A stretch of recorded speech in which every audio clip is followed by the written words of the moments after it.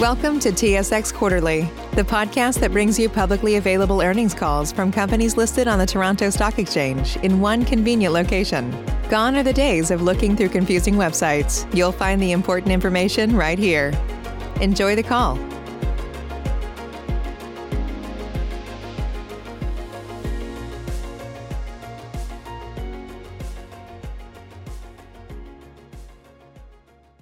Good day, and thank you for standing by. Welcome to the Precision Drilling Corporation 2021 third quarter results conference call. At this time, all participants are in a listen-only mode. After the speaker presentation, there will be a question and answer session. To ask a question during the session, you will need to press star and then the number 1 on your telephone. Please be advised that today's conference is being recorded. If you require assistance during the conference, please press star and then 0. I would now like to hand the conference over to Carey Ford, Senior Vice President, Chief Financial Officer. Please go ahead. Thank you, Amanda, and good afternoon. Welcome to Precision Drilling's third quarter earnings conference call and webcast. Participating with me today is Kevin Neveu, President and Chief Executive Officer. Precision reported its third quarter results through a press release earlier this morning. Please note these financial results are in Canadian dollars unless otherwise indicated. Also, please note some of our comments today will refer to non-IFRS financial measures and will include forward-looking statements regarding Precision's future results and prospects, which are subject to a number of risks and uncertainties. Please see our news release and other regulatory filings for more information on financial measures, forward-looking statements, and risk factors. Prior to Kevin providing an operational outlook and update, I will review our third quarter financial results. Precision's third quarter results were characterized by increasing North American activity, improved spot market pricing, and largely temporary increases in U.S. operating costs ahead of a stronger Q4 and Q1 activity outlook. Our second quarter adjusted EBITDA of $45 million included a share-based compensation expense accrual of $14 million. Absent this accrual, adjusted EBITDA would have been $59 million. The share-based compensation accrual resulted from continued strong performance of Precision shares and our cash-settled accounting treatment, where each quarter we accrue an expense or benefit based on marking the plan to market and accounting for plan vesting in the quarter. As noted on our 2021 conference calls, the cash treatment and share price volatility may present higher volatility in financial results. Please keep in mind that we have the ability to pay a portion of these awards in either cash or equity upon vesting. During the quarter, we received $6 million of CEWS assistance payments, and we believe the CEWS program is largely complete for Precision, with the 2021 impact of approximately $24 million. Moving to the U.S., drilling activity for Precision averaged 41 rigs in Q3, an increase of 2 rigs from Q2. Daily operating margins in the quarter were $5,211 US, a decrease of $1,541 US from Q2. Absent impacts from IBC and turnkey, daily operating margins would have been $1,295 US lower than Q2. Although we were able to achieve pricing increases of close to $700 US, we experienced higher costs during the quarter, resulting from higher repair and maintenance expense and rig mobilization costs that will be recouped in a rig contract. During the quarter, we prepared 4 rigs for activation, and on average, they had been idle for 20 months. Our U.S. operating costs for the quarter were higher than expected, but we believe the majority of the cost increase is temporary, and the actions taken in Q3 are building a larger revenue base for the next 2 quarters. For Q4, we expect normalized margins to be $1,500 US to $2,000 US higher than Q3. Moving to Canada, drilling activity for Precision averaged 51 rigs, an increase of 33 rigs from Q3 2020, and representing a nearly tripling of the rig count. Daily operating margins in the quarter were $6,238, a decrease of $2,268 from Q3 2020, primarily due to rig mix, as we had a much higher percentage of shallower rigs working this year. Absent the CEWS impact, margins would have been $5,303 or $967 lower than Q3 last year. and slightly higher than Q2 2021, which is consistent with the guidance provided last quarter. For Q4, we expect margins absent of Qs and one-time recoveries to be up $500 per day, higher compared to Q4 last year, and $1,500 to $2,000 a day higher than Q3 this year. For reference, daily operating margins in Q4 2020, absent Qs and one-time recoveries, were $6,895. Moving on to international operations, drilling activity for Precision in the current quarter averaged 6 rigs. International average day rates were $52,277 down $2,610 from the prior year, primarily due to revenue generated during rig moves. In our C&P segment, adjusted EBITDA this quarter was $5.4 million, up approximately $1.5 million compared to the prior year quarter. Adjusted EBITDA was positively impacted by a 107% increase in well service hours. Well abandonment work represented approximately 15% of our operating hours in the quarter, as customers appear to be focusing more on producing wells than plug and abandonment work. Capital expenditures for the quarter were $20 million, and our full year 2021 guidance has increased to $74 million. The increase in planned capital spending is largely due to advanced drill pipe orders secured at the beginning of the quarter, where we acted on an opportunity to purchase high-torque drill pipe from vendor inventory at a significant discount, mitigating steel price increases and ensuring availability in a rapidly tightening market. Our 2021 capital plan is comprised of $51 million for sustaining and infrastructure and $23 million for upgrade and expansion, which relates to anticipated investments supporting our Alpha technologies as well as contracted customer upgrades. As of October 20th, we had an average of 35 contracts in hand for the third quarter and an average of 35 contracts for the full year 2021. As of September 30th, our long-term debt position net of cash was approximately $1.1 billion, and our total liquidity position was approximately $500 million, excluding letters of credit. Our net debt to trailing 12-month EBITDA ratio is approximately 6 times, and our average cost of debt is 6.3%. We remain in compliance with all our credit facility covenants in the third quarter with an EBITDA to interest coverage ratio of approximately 2 times. During the quarter, we reduced total debt by $8 million, and year-to-date debt reduction is $60 million. And we expect to make debt payments during the fourth quarter to achieve our debt reduction goal of $100 million to $125 million for the year. Our capital allocation program remains substantially weighted to debt reduction, and we remain on track to meet or exceed our long-term debt reduction target of $800 million between 2018 and 2022, where we have already reduced debt by $610 million since the beginning of 2018. We expect to continue generating free cash flow through operations in the fourth quarter, and with higher activity, improved pricing, and only $3 million of cash interest due in the quarter, the business is well positioned to support further deleveraging. For 2021, our guidance for depreciation and G&A before share-based compensation remains $280 million and $55 million respectively. Of note, our strict focus on cost control is represented by our consistent G&A expense guidance throughout the year, despite realized activity far exceeding our expectations at the beginning of 2021.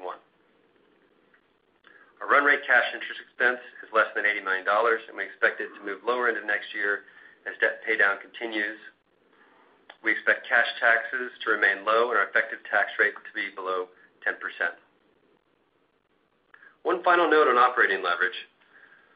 Those who have followed the land drilling space through cycles understand the operating leverage and torque inherent in the business. As several years have passed since we have experienced a market where both margins and activity were growing, I would like to highlight an illustration using today's activity and our lean and scalable fixed cost structure. With 112 rigs running globally today, a $1,000 per rig increase in daily operating margin across the fleet should result in approximately $40 million of increased EBITDA on an annualized basis.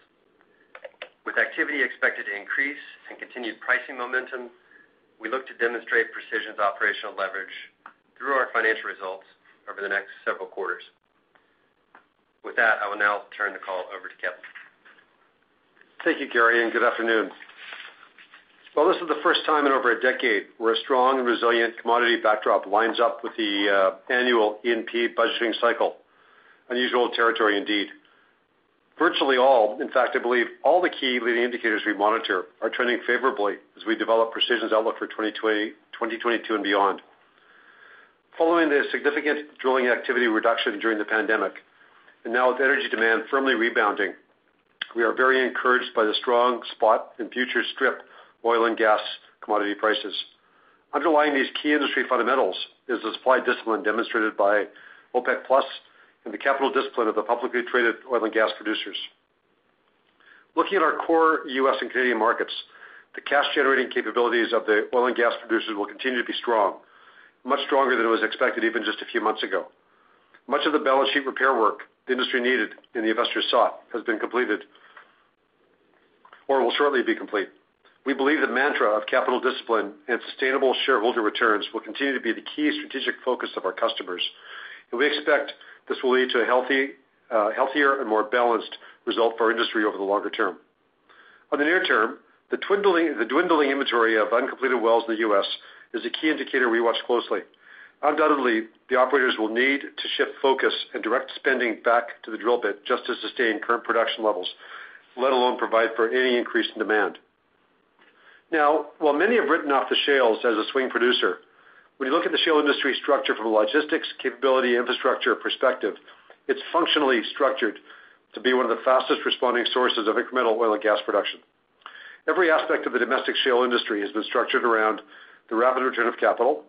The industry features include fast and efficient decision-making, short-cycle drilling and completion techniques, industrialized scale to lower costs, and now digital analytics optimization. We believe that by following a disciplined approach to capital deployment and coupling a capital-efficient, well-managed growth profile, the shales may still play an important role as a swing producer. Now, it's becoming clearer now over the past few months that while the global energy transition is underway, the path will not be a straight line to net zero, and that the stable and reliable energy available from hydrocarbons will remain a critical element in the global energy supply chain for some time to come. Importantly, our industry is urgently responding to energy transition.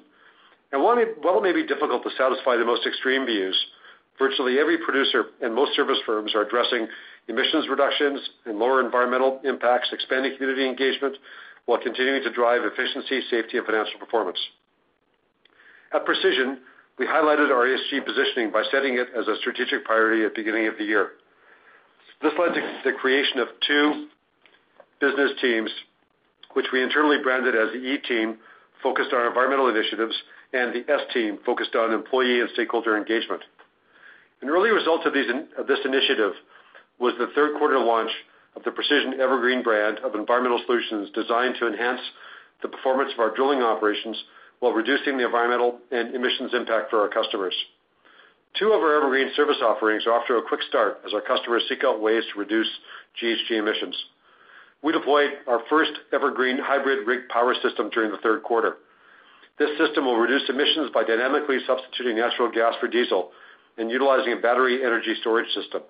This system requires fewer internal combustion engines than a traditional system and will lower emissions and fuel costs for our customer while reducing maintenance costs for Precision.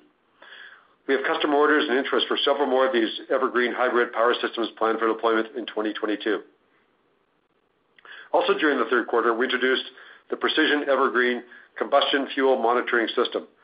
This system provides high-frequency and accurate real-time combustion fuel monitoring and utilizes alpha analytics to determine precise emissions information. With these accurate emission profiles monitored during all aspects of the drilling operation and then utilizing alpha automation, we can optimize the power demands and engine loading and make other recommendations to reduce rig emissions. The introduction of this system has been a huge success with customer demand widely outstripping supply, even before our first field deployment.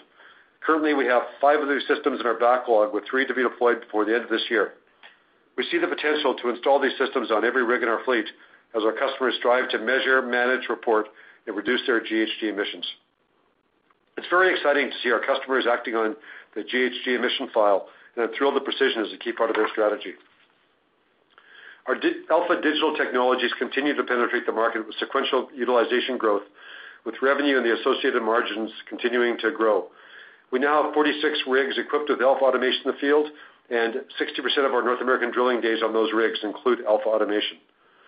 16 apps are fully commercial, and we've increased app activity by 38% sequentially. Also, we continue to add new Alpha customers during the quarter, supporting our thesis that Alpha Digital Technologies are a key driver of Precision's market share growth opportunity. So it's important to discern that we are not describing a digital aspiration or a future promise. This is today. We're generating significant customer savings with our Alpha Digital services, and we're capturing a fair and reasonable portion of that value. I point you to our Alpha web pages, where we post case studies, and we demonstrate that our a la carte pricing model for Alpha Technologies retains 40+% of the total well cost savings we create for our customers. We view this as a sustainable and enduring value proposition for both our customers and Precision Drilling. Turning now to the domestic U.S. market. Our activity trend has slightly lagged our prior guidance, and there are a couple of factors that have constrained rig adds over the past few weeks. You'll know that from mid-July to late August, the Delta variant surge and the resulting economic risk drove WTI down below $60 for a few days. This volatility and uncertainty delayed customer decisions, delayed planned rig deployments, and accounted for a couple of rig activations postponed until later this year. But the second factor, which is probably more important, is related to our strong focus on price discipline and day rate increases, which we demonstrated during the third quarter by walking away from several rig opportunities where pricing pressure driven by the E&P procurement teams was below our desired thresholds. We know that in the short term this will cost us some market share, but we believe that as the super-spec market continues to tighten and activity ramps up into 2022, we'll be well positioned to take more favorable prices. So I reiterate what we stated on our second quarter call, that our goal is to march our rates back to positive EPS territory, and we remain committed to that strategy. Despite those headwinds, we are achieving pricing traction.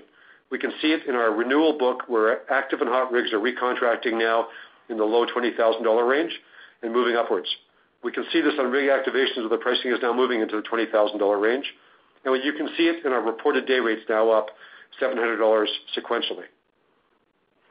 Now, while our Evergreen solutions and Alpha Digital Technologies with the a la carte price premiums may be a tougher sell to an E&P procurement executive who's typically focused on the headline all-in rig rate, we are highly successful selling these solutions to most of our customers who have a strategic view on emissions reduction and total wellbore AFE cost.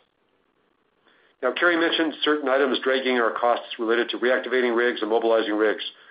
We view these costs as transitory and expect that the bottom for both day rates and margins is well in the rearview mirror. Today we are operating 45 rigs, but more interestingly is our bid book, which is at a multi-year high with over 200 active bids that we're tracking.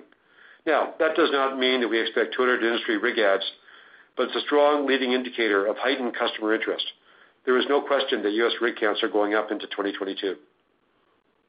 Turning to Canada, currently we're operating 61 rigs, and our Q3 average was surprisingly 21% higher than Q1, which is typically our busiest time in Canada. Our Canadian outlook is further strengthening with the key commodities, AECO gas, WCS oil, and the NGL condensate prices all firm during the critical budget season for our customers. We expect Q1 activity for the industry could exceed 2018 levels, suggesting peak industry demand in the 250 to 300 rig range, and I would not be surprised to see even higher demand if operators front load 2021 spending during the winter season. With our strong positions in the Montney and heavy oil, along with broad industry demand and the consolidated Canadian drilling market, we are bullish on the near-term and mid-term outlook for both utilization and day rates. The pricing discipline I mentioned in our U.S. business is also our focus in Canada. We will continue driving our day rates to achieve positive EPS. We believe the market structure will support this strategy. Now, turning to our international business, activity remains steady. We're in the process of renewing 2 of our 3 Saudi Arabian rig contracts for an additional 2 to 3 years, and expect these rigs will remain stable for the next several years. Aramco is in the process of reactivating idle but contracted rigs, and we expect new tenders to be developed once those rigs have been reactivated in early 2022. In Kuwait, we've also extended contracts for 2 of our operating rigs, and this indicates that our customer is now beginning to forward plan. The pending multi-rig tender we've been talking about is expected to be released later this month. As we understand it, our customers delayed the tender, waiting on the government to reopen the work visa process. Now remember that virtually all field crews in Kuwait are foreign expatriate workers, and the work visas are not in the control of the National Oil Company. Earlier this week, the visa process was reopened, and this should clear the way for the rig tender to proceed. Outside the NOCs in Kuwait and Saudi Arabia, we're currently addressing customer inquiries at the highest level in several years. Clearly, we see activity trending upwards internationally. Our well servicing group remains very busy, with 40 rigs running today in Canada and 5 in North Dakota. Crewing service rigs is an acute industry challenge that our team has managed exceedingly well, and we continue to meet our customers' needs. We believe crewing will remain an important competitive advantage for Precision Well Servicing and will also drive further upward pricing tension in the well service sector. Our focus on driving our rates back to positive EPS is also a key objective of this business. Regarding our strategic priority for cash flow leverage and debt reduction, I believe Carey covered those topics well, and as he explained, we remain on track. I'll reinforce that when we make these multi-year commitments focused on creating shareholder value, we support those commitments by building the internal systems and aligning our people to deliver on those commitments. On that note, I want to conclude by thanking the employees of Precision, all of you out in the field operating our rigs, all of you in our support facilities, and our corporate team for all doing their parts to deliver our strategic priorities and making Precision successful through what's been an intensely challenging period. Thank you. I'll now turn the call back to the operator for questions. Thank you. As a reminder, to ask a question, you will need to press star and then the number 1 on your telephone. To withdraw your question, press the pound key. The first question comes from the line of Ian Macpherson with Piper Sandler. Your line is now open. Hi, Ian. We're seeing a lot of stub toes in this cost environment, and it's refreshing to hear that it looks from your results and feels like you have a good handle on containing the cost inflation throughout your labor and elsewhere. But where do you think the differentiation that you spoke to on your part for sourcing quality labor? Can you speak to that and what other ways maybe your business or your company are unique in insulating you from these pressures that we're seeing elsewhere throughout the industry? Yeah, well, so there's kind of pressures in two areas, obviously labor costs, but generally our contracts both in the U.S. and Canada and internationally have provisions to pass those through to our customers. So we're a little bit less concerned about labor cost inflation, but I want to come back to the recruiting question in just a moment. On the material cost inflation, most of what we experienced in the third quarter is related to kind of startup costs and some remobilization costs. We're continuing to work with our partners on supply chain, and we think we're able to mitigate inflation on the near term, and we expect that over the longer term our price increases will outstrip the effects of inflation. But you did see us increase capital spending during the quarter to pick up an opportunity to buy some drill pipe that was in inventory at a very good price and kind of get out ahead of the steel price increases that are imminent. Now, back on the recruiting front, it's a challenge in every market we face. It's a challenge in the U.S. and Canada, particularly in our well servicing group. In fact, I spent a couple of days up with our recruiting team in Nisku last week, and we're working on some systems there to really amp up our recruiting efforts. It includes everything from referral bonuses to kind of incenting our recruiting team tied to activity levels for their industry. The Precision brand is a very strong attractor for employees. Our training systems attract employees. But I think it's our systematic approach to generating applications, weeding through the applications to find the right types of candidates, and then training those candidates and getting them out to our rigs with a good training program that helps us meet that challenge. Hope I've answered your question, Ian. Yeah, Ian. Yeah, no, that's great. That's great. Thanks, Kevin. You also talked about turning down more work recently in order to help your sales team push rates where you need them to get. Where are we with regard to that? And is it becoming? How many more rigs do you think in the U.S. The market needs to absorb before there's really no more turning down rates? It's more liberated pricing power on your part as opposed to cherry picking your battles. We are right in the middle of. I commented on a couple of hundred bids active in the the U.S., and our bid count in Canada is probably over 100 rigs right now, also 100 different inquiries we're bidding on. So I really don't want to get into too much narrative that would, either upset our customers or our sales team in those discussions. What I would tell you is that our willingness to walk away from work right now tells you that we think that there are better opportunities to price into imminently. Why pay more for a separate CoQ10 supplement? Enjoy twice the benefits with SuperBeets Heart Chews Advanced from the #1 doctor, pharmacist, and cardiologist recommended beet brand for heart health support. The new SuperBeets Heart Chews Advanced by Human is now infused with CoQ10. That's essentially like getting CoQ10 for free.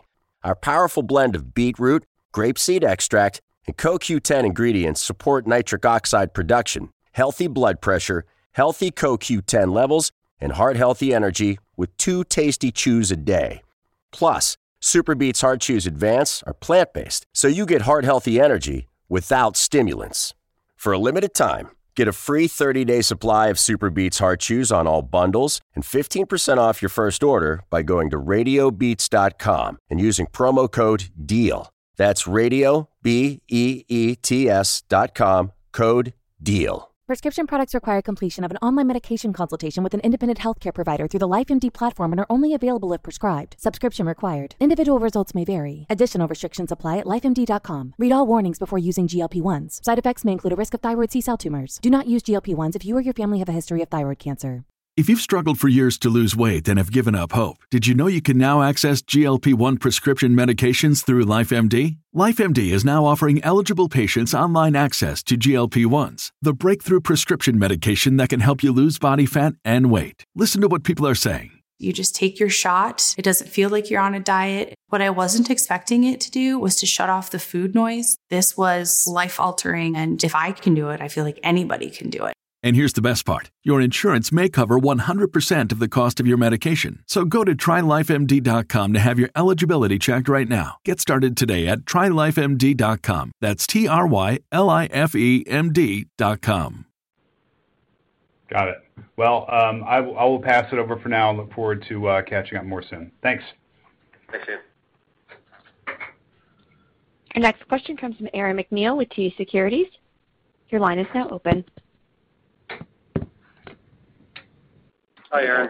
I think I'll piggyback on Ian's question, Carrie. I think you did a good job of covering the cost pressures in the U.S., but I guess I'm wondering from your prepared remarks, was there also labor cost inflation in Q3? And if so, how much of that, call it $700 a day was, say, a gross pricing increase versus net of labor?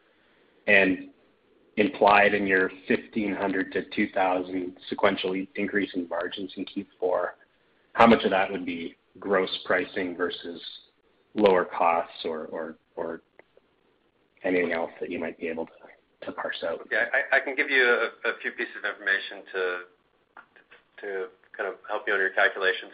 So I would say that if we average 41 rigs in the quarter, if we're going to activate 4 rigs, that's some pretty chunky expenses for each one of those rigs, not a whole lot of rigs to spread them out over, and then having a rig move, you're probably talking $2 or maybe $3 million for those costs spread over 40 rigs. So we don't expect to have similar costs in the fourth quarter. And there may have been a little bit of higher R&M cost and overhead burden on the rig activity we had this year or this quarter. But as we go to next quarter, we expect that to be spread across more activity in Q4 and again, not have those lumpy costs. We didn't have any meaningful wage increases in the U.S. market. There were industry wage increases in the Canadian market during the quarter. So I think those are some data points on the cost side for you to consider. And I can't break out how much of the day rate increase was a gross or net for you. That's fine. I'm less interested in dissecting one-time costs, just trying to parse out your implied pricing guidance with Q4, because it would obviously be, partially. Yes, you can take away that we are planning to have day rate increases in Q4, and we expect the daily operating costs to go down in Q4, which is why the margin jump expectation is so large. Got it. Okay. Kevin, the sequential app growth seemed to be out of step with the growth in automation and analytics. I assume it's a function of new apps that are getting spread across the fleet, but can you maybe give us a bit more on that? And if it is, a new app, can you share specifically what you rolled out this quarter that had good uptake? It's really kind of three components that drive that app pickup. I will tell you that we're having really good success with our managed pressure drilling app. So that's one important piece. And what we're also seeing, though, are that more and more rigs are using multiple apps, not just one app, as our operators get more comfortable with the value that apps create. And then there's word-of-mouth transfer from rig to rig.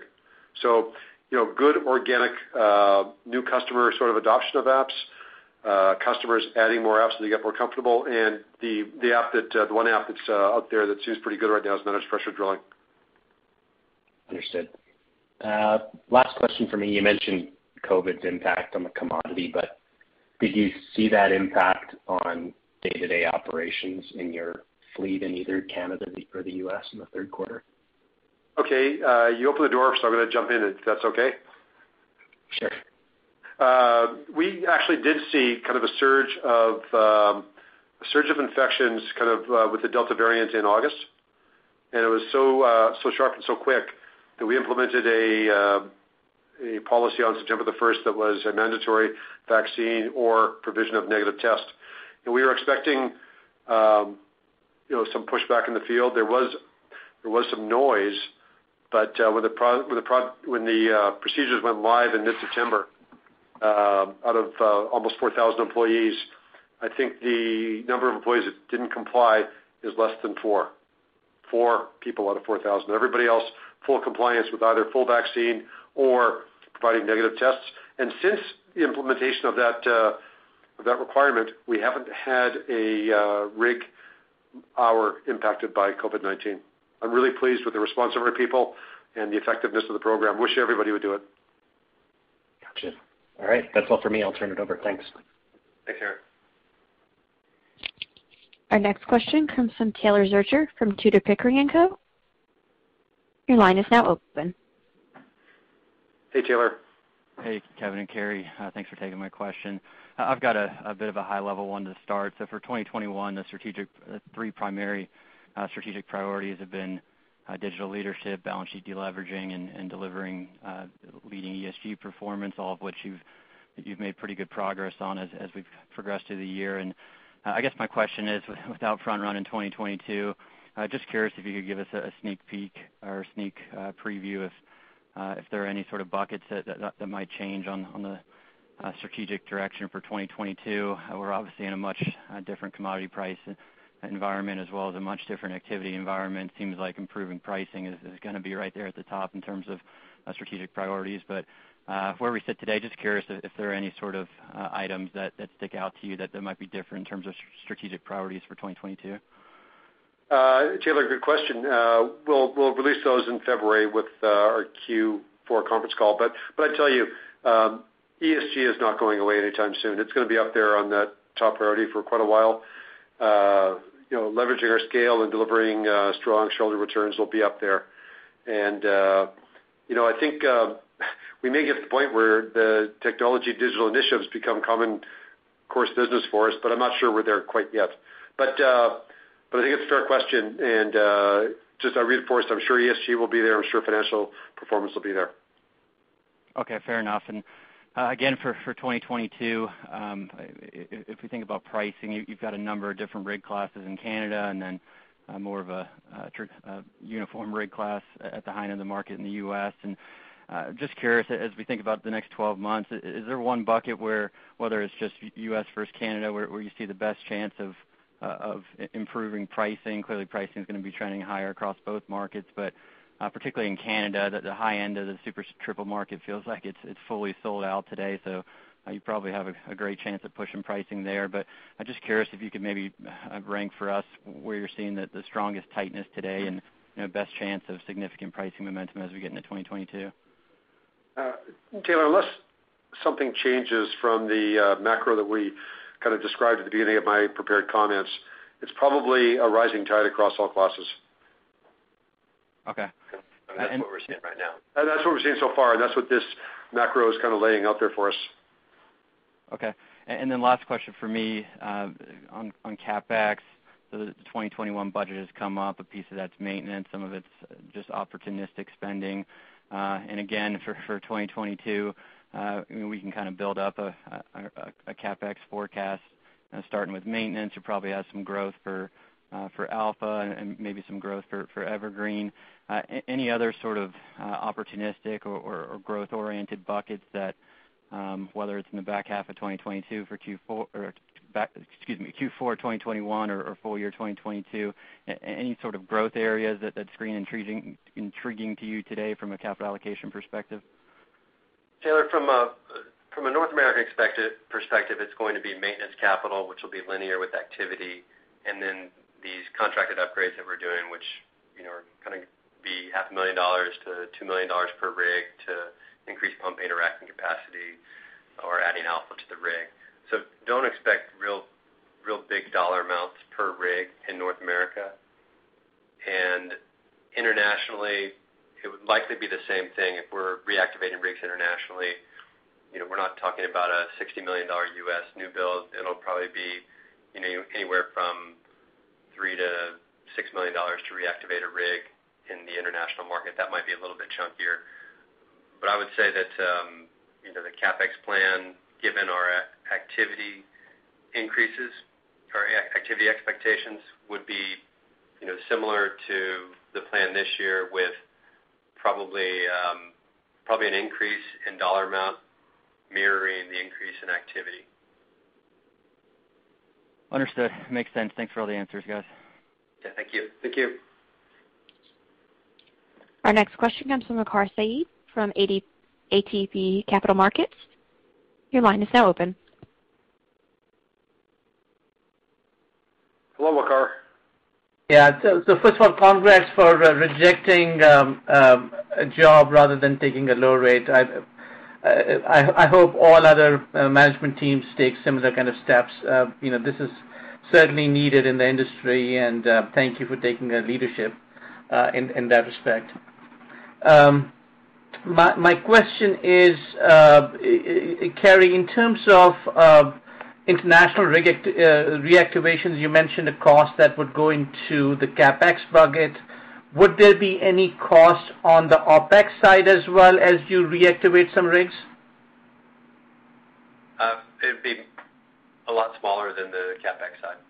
Would be under $1 million type OpEx per rig reactivation. And what we're talking about is the 3 idle rigs in Kuwait as we reactivate those, and then potentially moving some rigs from North America for opportunities where they'll need some modifications, but it would be well less than $10 million per rig. Okay. Secondly, Kevin, you mentioned that there were about 200 or so bids out there in the U.S. market. Could you give us a split between privates and publics amongst those bids? Waqar, the weighting has shifted kind of back to more traditional. I think we're sitting kind of majority would be public, but still a large percentage of private equity. I don't have the numbers in front of me, but think about it like it's 60-40. Okay, great.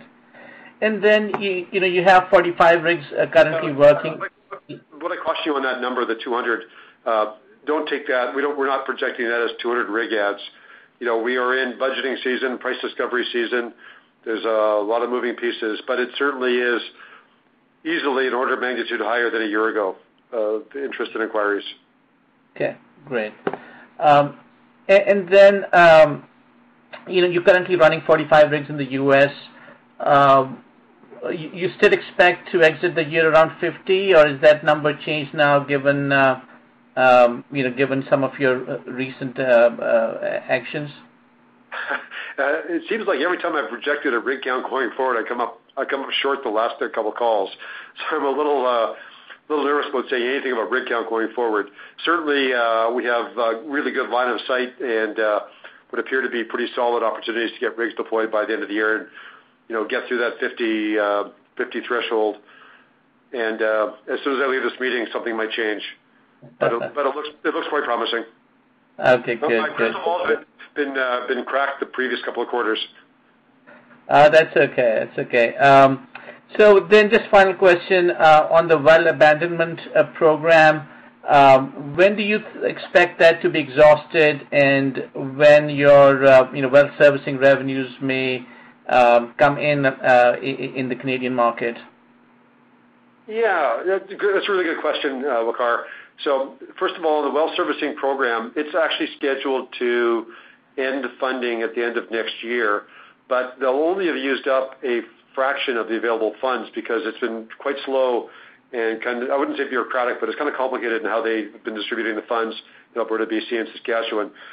I think there's going to be a good push to extend it. So it could be extended, but there's been no indication yet.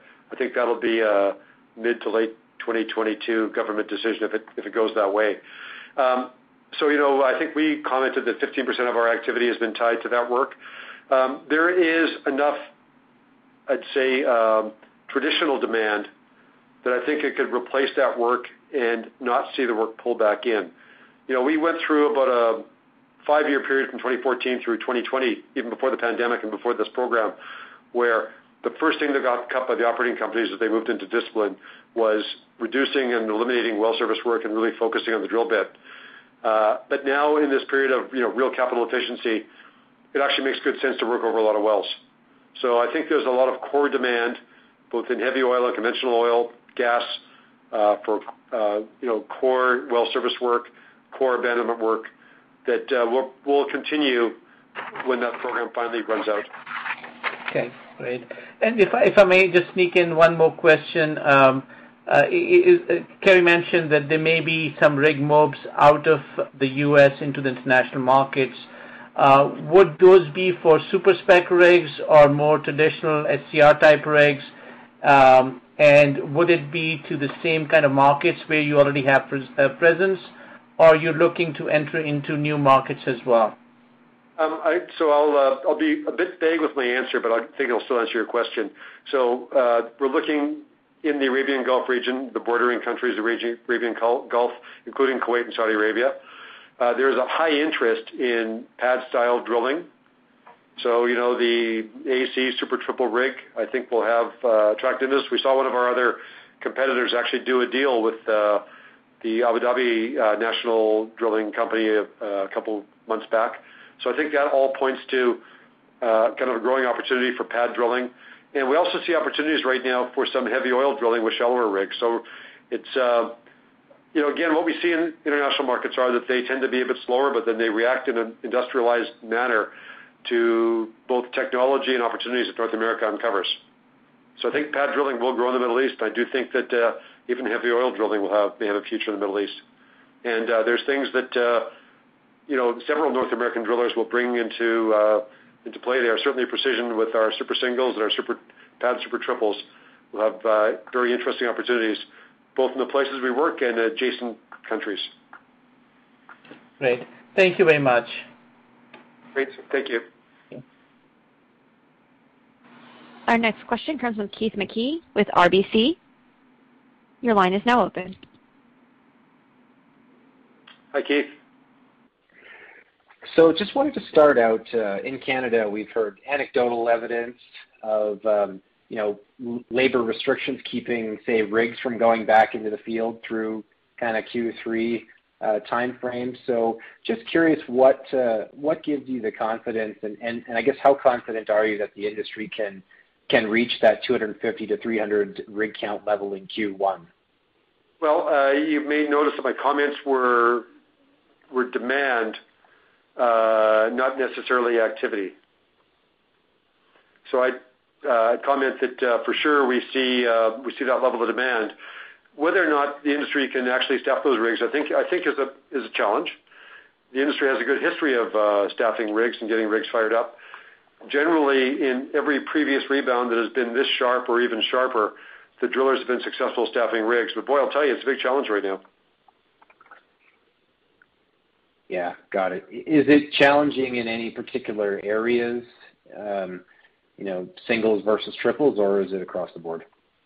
Well, for sure, well servicing, which is call-out style business where the job isn't as secure as a rig job that would likely be for months on end with a defined rotation. So I'd say drilling is a bit easier than well servicing.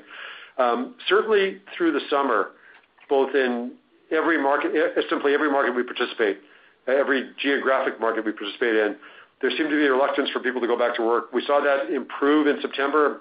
Maybe those young men were recruiting wanted to take the summer off. We're not sure, but certainly recruiting improved in September, and we really doubled down our recruiting process starting September. So it's actually working well for us now.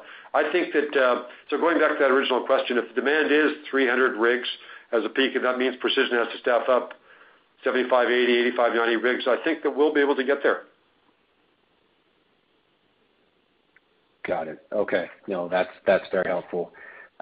Just shifting gears to your comment about seeking to get day rates so that you can get back to positive EPS levels and things like that. Can you maybe just comment on, relative to 2019 levels, what, say, activity levels in general and day rates in general would be required to hit that target?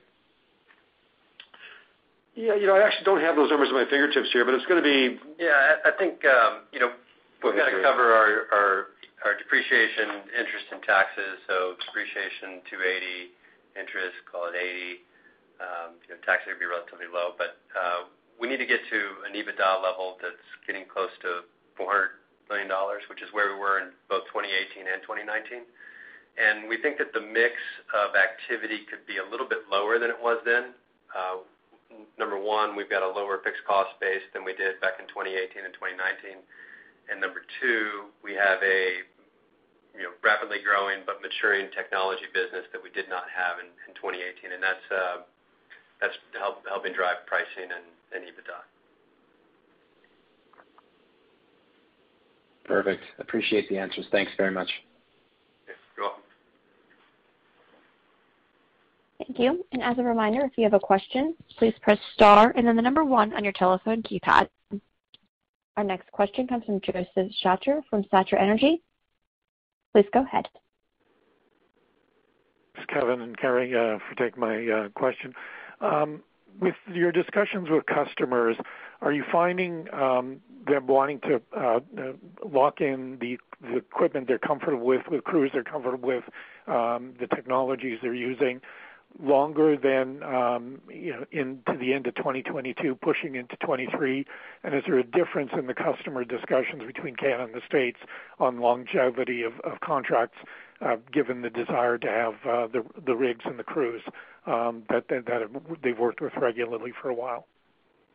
Joseph, good question, and it's a bit complicated, but I would tell you that the human behavior in both markets is relatively similar.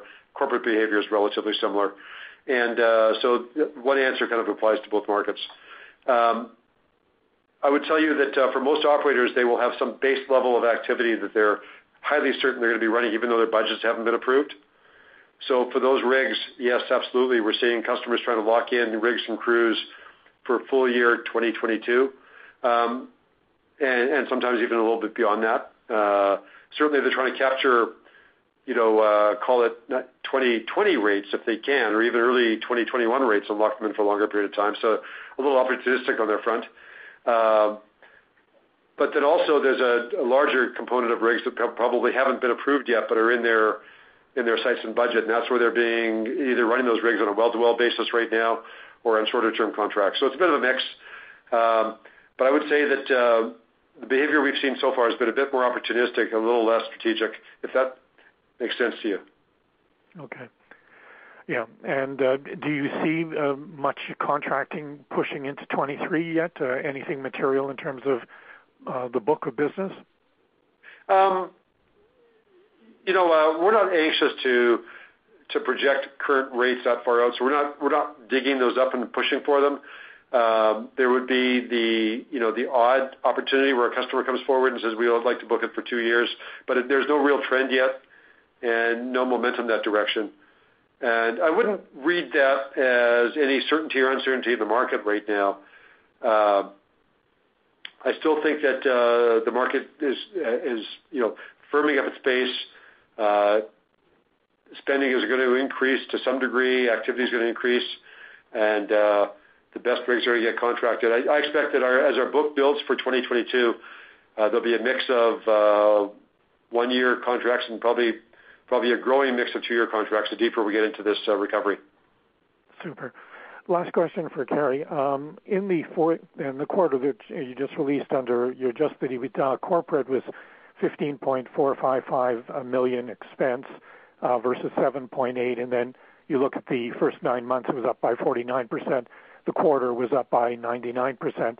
Can you walk me through what happened in the quarter that number was such a big difference?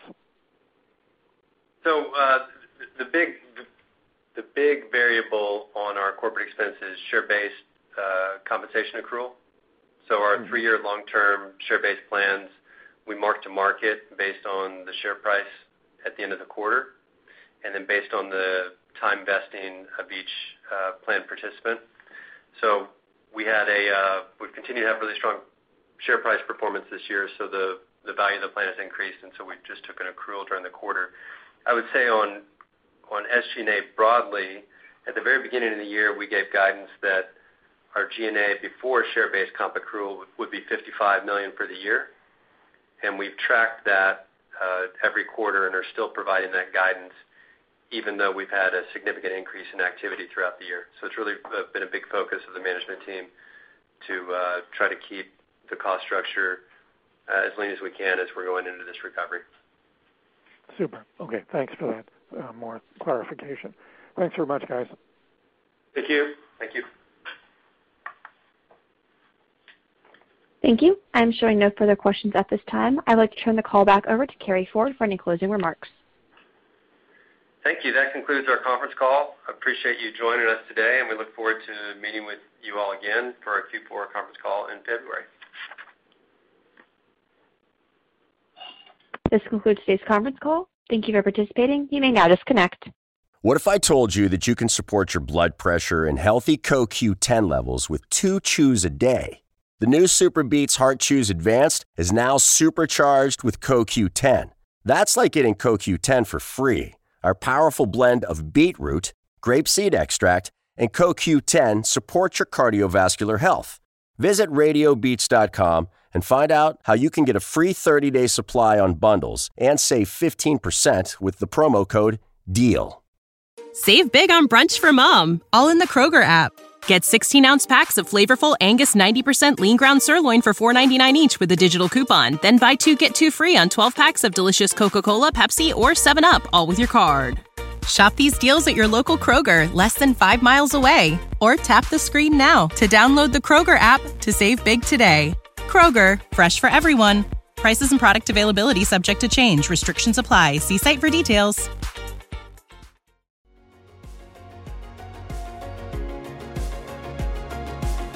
Thank you for listening to TSX Quarterly. If you enjoyed the cast, remember to leave a good rating.